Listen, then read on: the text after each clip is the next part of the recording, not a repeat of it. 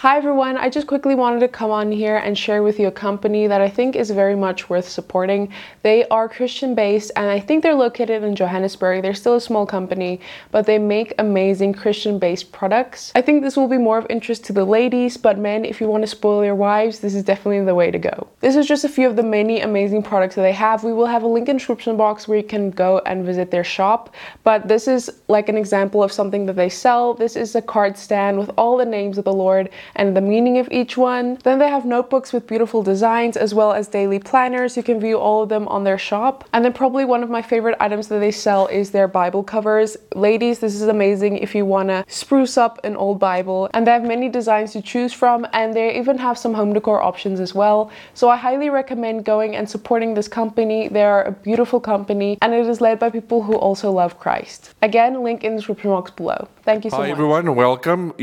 We're going to do the Shulamite bride, number 7 tonight. We're going to start or continue with Song of Solomon's 4 verse 10. We're going to continue on that. How fair is thy love, my sister, my spouse.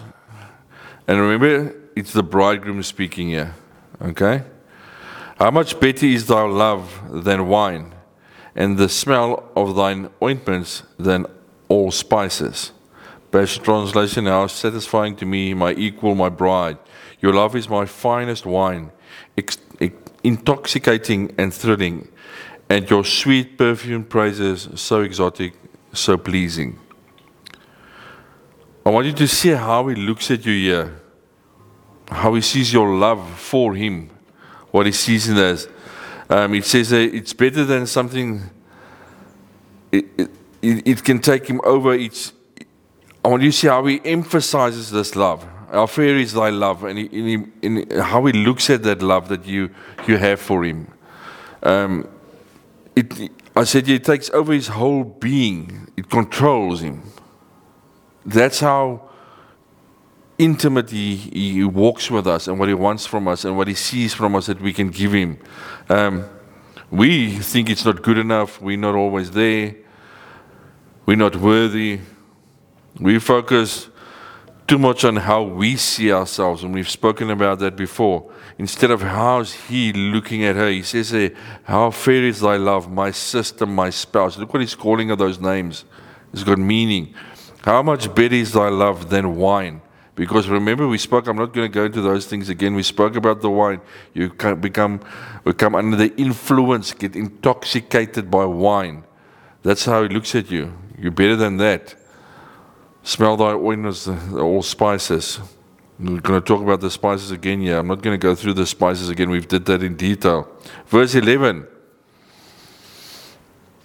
Thy lips, O my spouse, drop as the honeycomb. Honey and milk are under thy tongue, and the smell of thy garments is like the smell of Lebanon. Your loving words are like the honeycomb to me. Your tongue releases milk and honey, for I find the promised land flowing within you. The fragrance of your worshipping love surrounds you with scented robes of white. It speaks about milk, nurturing, milk. It speaks about love, mother's love, nurturing.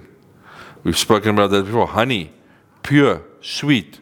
It's a sweet taste. When you speak, it's pure and it's sweet when you speak. That's what he's saying about you. Yeah, that's what he's saying about you. When the Bible does it also talk about milk and honey? The promised land, Canaan. Milk and honey, the land of milk and honey. So if you see the present translation touches on that, it basically is saying you are his promised land. That's what he's basically saying, this milk and honey. You are the gift to Jesus, the promise. You are his gift. He died for you because you are his promise. Makes you think a bit differently about it. You were promised to him and he died for you. Verse 12. A garden enclosed is my sister, my spouse, a spring shut up, a fountain sealed, my darling bride, my private paradise, fastened to my heart, a secret spring that no one else can have are you, my bubbling fountain hidden from public view, What a perfect partner to me now that I have you. I said here, you are his private paradise, where he can come and walk with you and talk with you, where it's just you and him in the garden. Remember with kings up to a couple of 100 years ago that had castles? You will see it in movies. All the kings had their own garden in the middle of the castle where only the king would go most of the time and not be. That was his time, quiet time was in that garden, a king. He didn't want to be disturbed when he went to the garden. That's why they still have it. It's actually funny if you think about it. In Genesis, the garden, and the people kept it even in castles.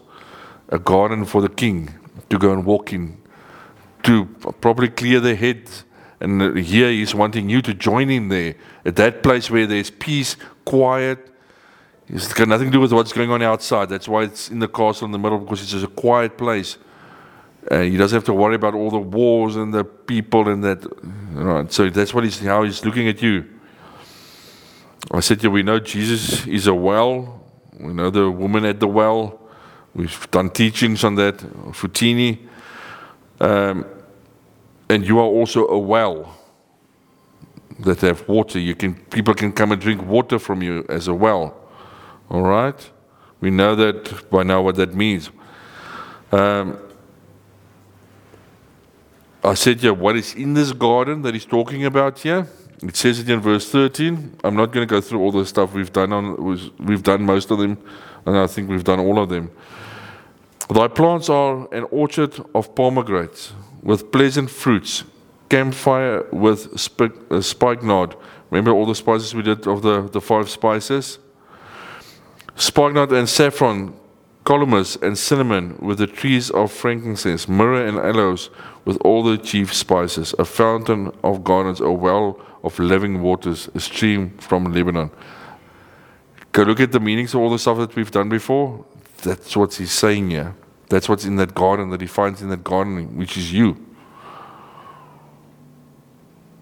I don't want to go through all that stuff again. It's going to take too long.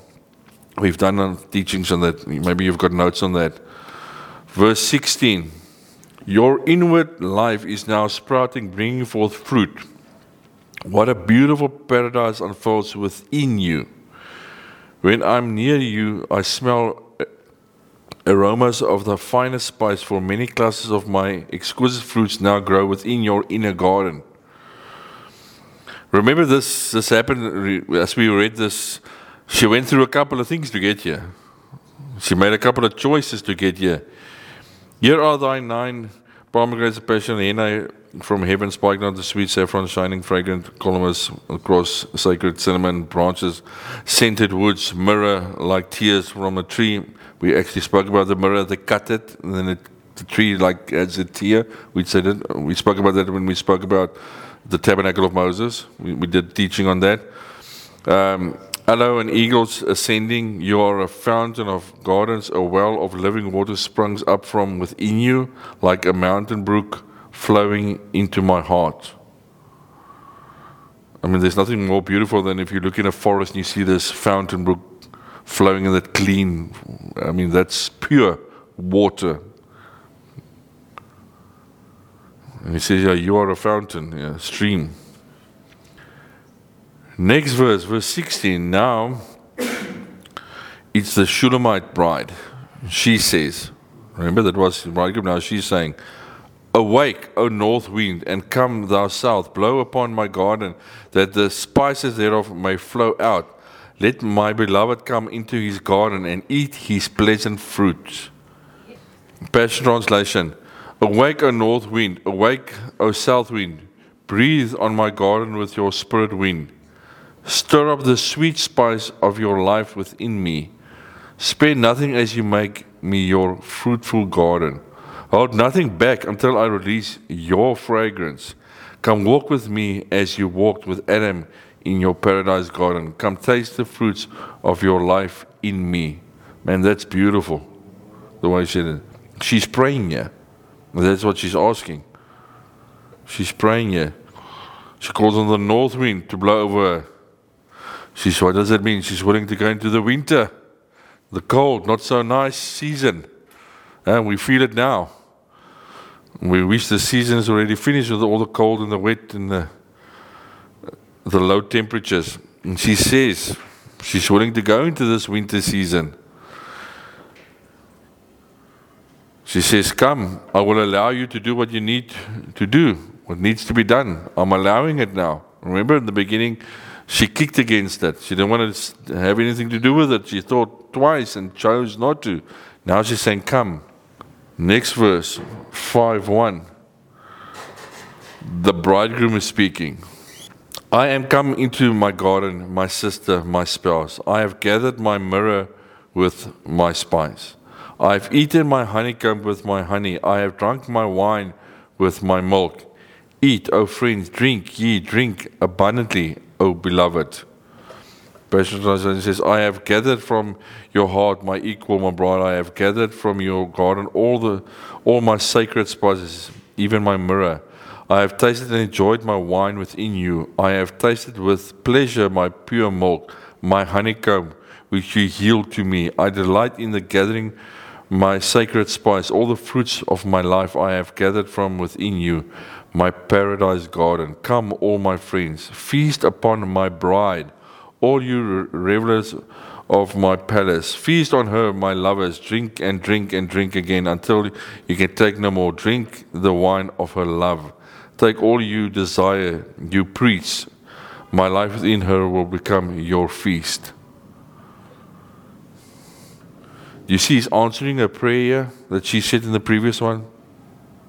He's answering her here. See how many times it says, you're my beloved, mine, you're mine. He keeps on saying it. So whose garden is this? Whose garden are you? His. You're his garden. He said, yeah, he planted in it, it in us. He cultivated it. He pruned it. Those are the things that he went through. And he actually loves what he did in us. I mean, if you read that and you see that's love, he's saying to them, now those people can come and drink from you. You're at a place where people can come and drink from you, eat from you. Because he cultivated and pruned you, so that you are ready for that. And I mean, at the end of the verse, he's allowing everybody to come and eat and drink from her. And he says, if you eat and drink from her, you will taste him, Jesus. If they come and eat and drink from you, they should taste Jesus. Not Janelle or Monique or Kayla. Jesus, when they come to drink from you.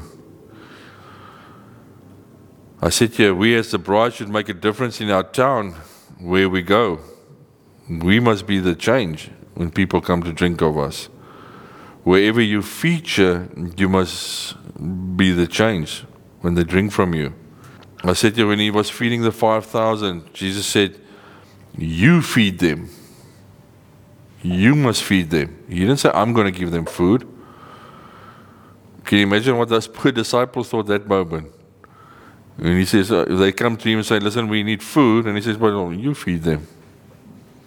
And their minds went, they didn't understand, what must we do now? Luke 9 verse 30 says, but he said to them, I think I've got it here. Yeah. He said to them you give them something to eat. They replied, we have no more than 5 loaves and 2 fish. I mean, you give them something to eat. See what he's saying there? We are the ones that's supposed to give people something. This weekend when we were away, I said to the men, we must be at a place where we supply to the need. We must stop needing ourselves. We must be at a place where people can come to us that need something, and we are a place where they can come and get that where the need is. We're supposed to be there. John 21:17. Jesus said a third time, Simon, son of John, do you love me? Peter was distressed that Jesus asked him a third time, do you love me? And said, Lord, you know everything. You know that I love you. Jesus replied, feed my sheep. Every time it's something that you must give. There's a place where we receive, but that's why we must grow so that we can start giving. We've got to give. So remember that's if you're at a place where you start giving to people, they can come and eat and drink wine from you, then you know you're growing more mature. And it takes a while to get there. It's not a quick thing, but we all can get there and be at a place where people can come and drink from us. In the next verse, verse 2 of Song of Songs 5, is the Shulamite bride now. I sleep, but my heart waketh. It is the voice of my beloved that knocketh, saying, Open to me, my sister, my love, my dove, my undefiled. For my head is filled with dew, and my locks with the drops of the night. Passion Translation says, After this I let my devotion slumber, but my heart for him stayed awake. I had a dream. I dreamed of my beloved. He was coming to me in the darkness of night. It's funny, he says he's coming to me in the darkness of night. Most people, when they see the word darkness, they think of evil. Look where he's coming out of the mystery, the hidden. Not like most people always see darkness as evil. The melody of mine in love awakened me. I heard his knock at my heart's door as he pleaded with me, Arise, my love. Open your heart, my darling, deeper still to me.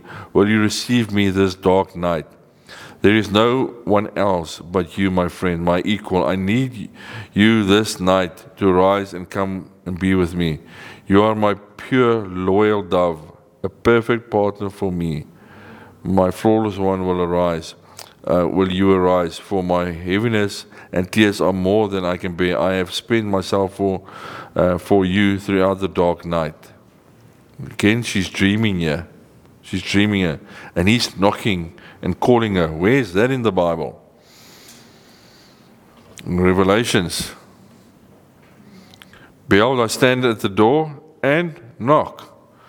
If any man hear my voice and open the door, I will come into him and will sup with him and he with me. See where they got that verse? Song of Songs, it's in Revelation also. If he knocks, open. Next verse is the bride speaking. Verse 3, the bride speaking here. I have put off my coat. How shall I put it on? I have washed my feet. How shall I defile them? I have already laid aside my own garments for you. How could I take them up again, since I've yielded my righteousness to yours? You have cleansed my life and taken me so far. Isn't that enough? Garments in the Bible, or most of the times uses a picture of righteousness. There's verses for that. Filthy garments are a symbol of unrighteousness, of self-righteousness. We know the verses in the Bible. Clean white garments are a picture of righteousness, Christ. Laying aside her garments is a symbolic picture of what happens when when we came to know Jesus, our Savior, where we lay our garments aside. It's funny, they fought about these garments also at the cross. I wish I could see what that garment was made out of, because they said it was one piece. And I'm just saying, if these guys were willing to be money on a piece of garment of somebody hanging on a cross, they didn't be money on the other two guys' garments and stuff. It's only on his. That thing must have been made special, looked special, different.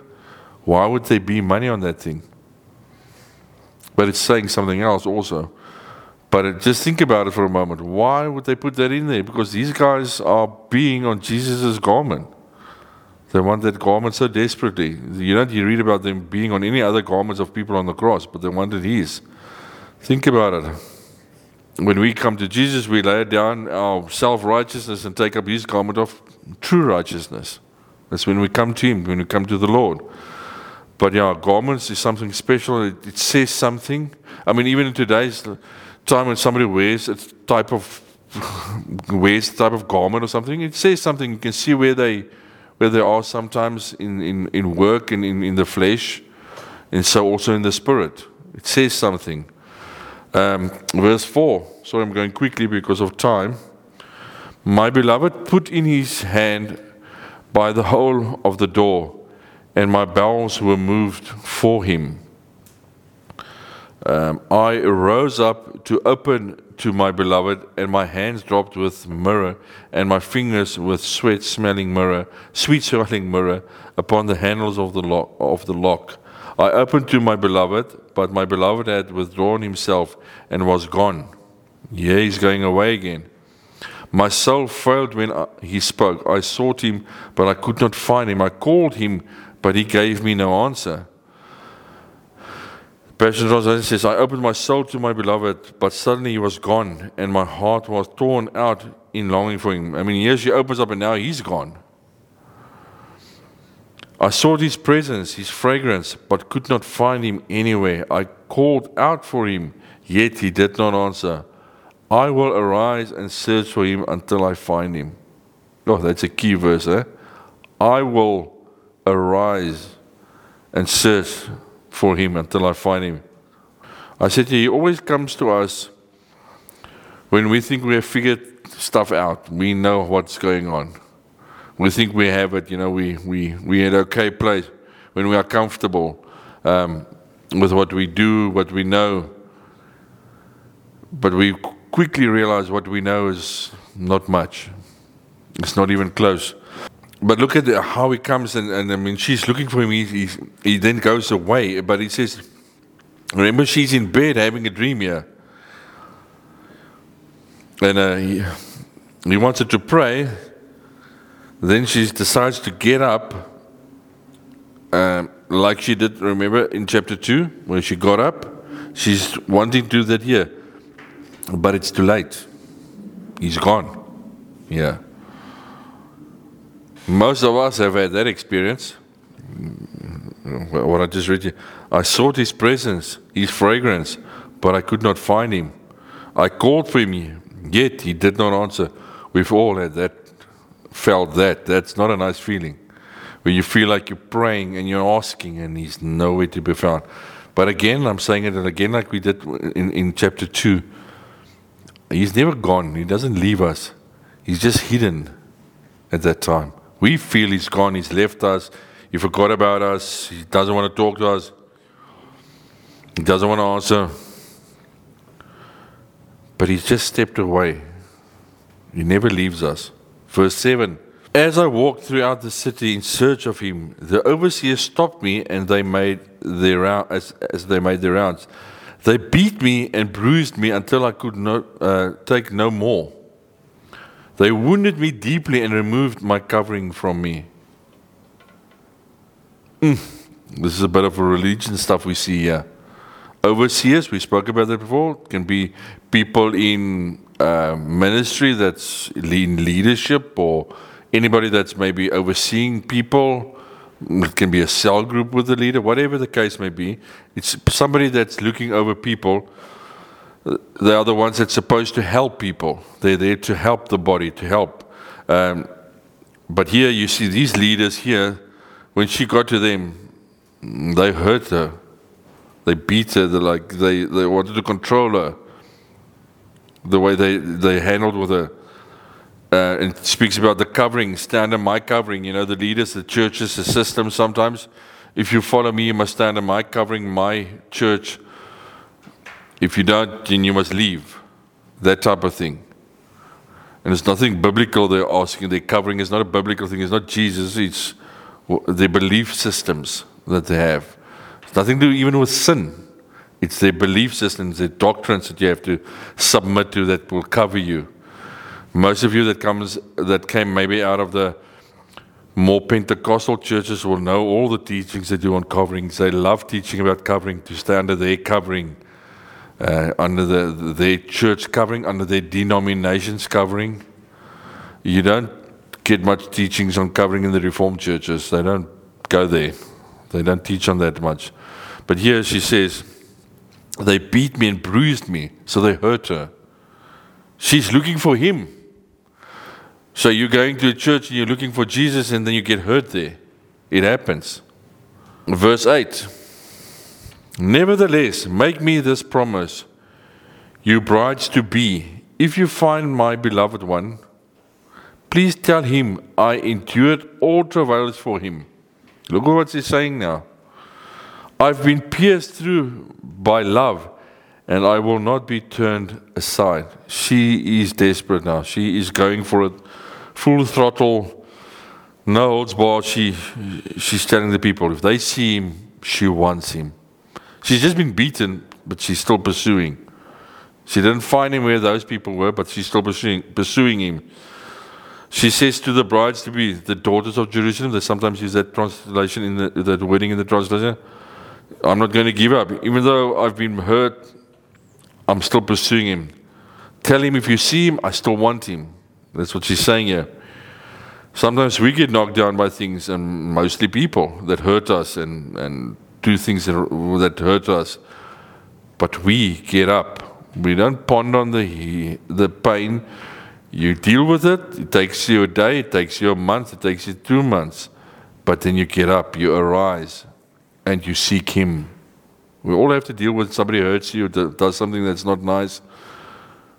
But the thing is, don't stay in that thing. Get up and walk. Arise. We don't look at the bruises and the pain. We look towards Jesus. We must remember that. We will get bruised, we will get kicked, we will get hurt. All right, it doesn't help running from church to church also. We get so many people, they do church hopping the whole time. Like we used to do pub crawling in the day. Thinking it's going to change, but you're always going to get hurt. You must seek him. You must seek him. But it takes time. It takes time. We have maybe walked this longer than others will tell you. It takes time to go through those things, to learn to see his plan in the thing that we don't understand. We can't see it while we're in it. And again, like I said, I don't think he left her. He's just hiding. The Jerusalem maidens that he speaks about there, it's the brides to be. Remember? The brides to be that they're talking about there. Verse 9. What love is this? How could you continue to care so deeply for him? Isn't there another who can steal away your heart? Look at what she's facing here. We see now your beauty, more beautiful than all the others. What makes your beloved better than any other? What is it about him that makes you ask us to promise you this? Can you see she's only got eyes for him? And they see it. And they don't understand it. Have you seen if you talk to people about Jesus and he's all you have, and they listen to you and they don't understand, how can you feel like that about Jesus? Because they're not there yet. They don't understand it. In this verse they said, verse 10, he alone is my beloved. He shines in dazzling splendor, yet is still so approachable. Without equal, as he stands above all others, outstanding among 10,000. She's saying he's approachable, meaning he's human. You can go to him, talk to him, speak to him, be with him. He's approachable. He experiences everything with us that we go through. There's not a thing that he allows or what we do that we go through that he doesn't go through with us. I mean, the Bible says that's how we learn. He learned by going through all the trials. So when we go through the trials, he's there with us because luckily he's done that before. He had to go through it also. Because he's God, but he's also man. But he's approachable. And unfortunately, sometimes we in religion, people get us so bogged down in fearing him in a way that's not proper that we can't approach him. And then in the other side, we get people that make him cheap. They make this friend thing so cheap that they abuse it again. But when you're in a relationship and like where she is now, it's a love thing. That's all she desires. Nothing more. She just desires him because she knows now he's approachable. She knows he will come. She knows how he feels about her. She knows all of that now. And she's stepping up. But remember, he's still hiding here. But she's standing up. even while he's hiding. We sometimes give up when he's hiding. We sometimes give up when Jesus is not answering us quick enough or in the way we want the answer, and then we give up on that thing. She's pursuing him still, even though she's not getting what she's wanting. We have stuff in the flesh that we want. A new job, a new this, other that. Keep pursuing, keep asking in your relationship with him. He will do so much more even in the flesh because he's doing this in the spirit for her.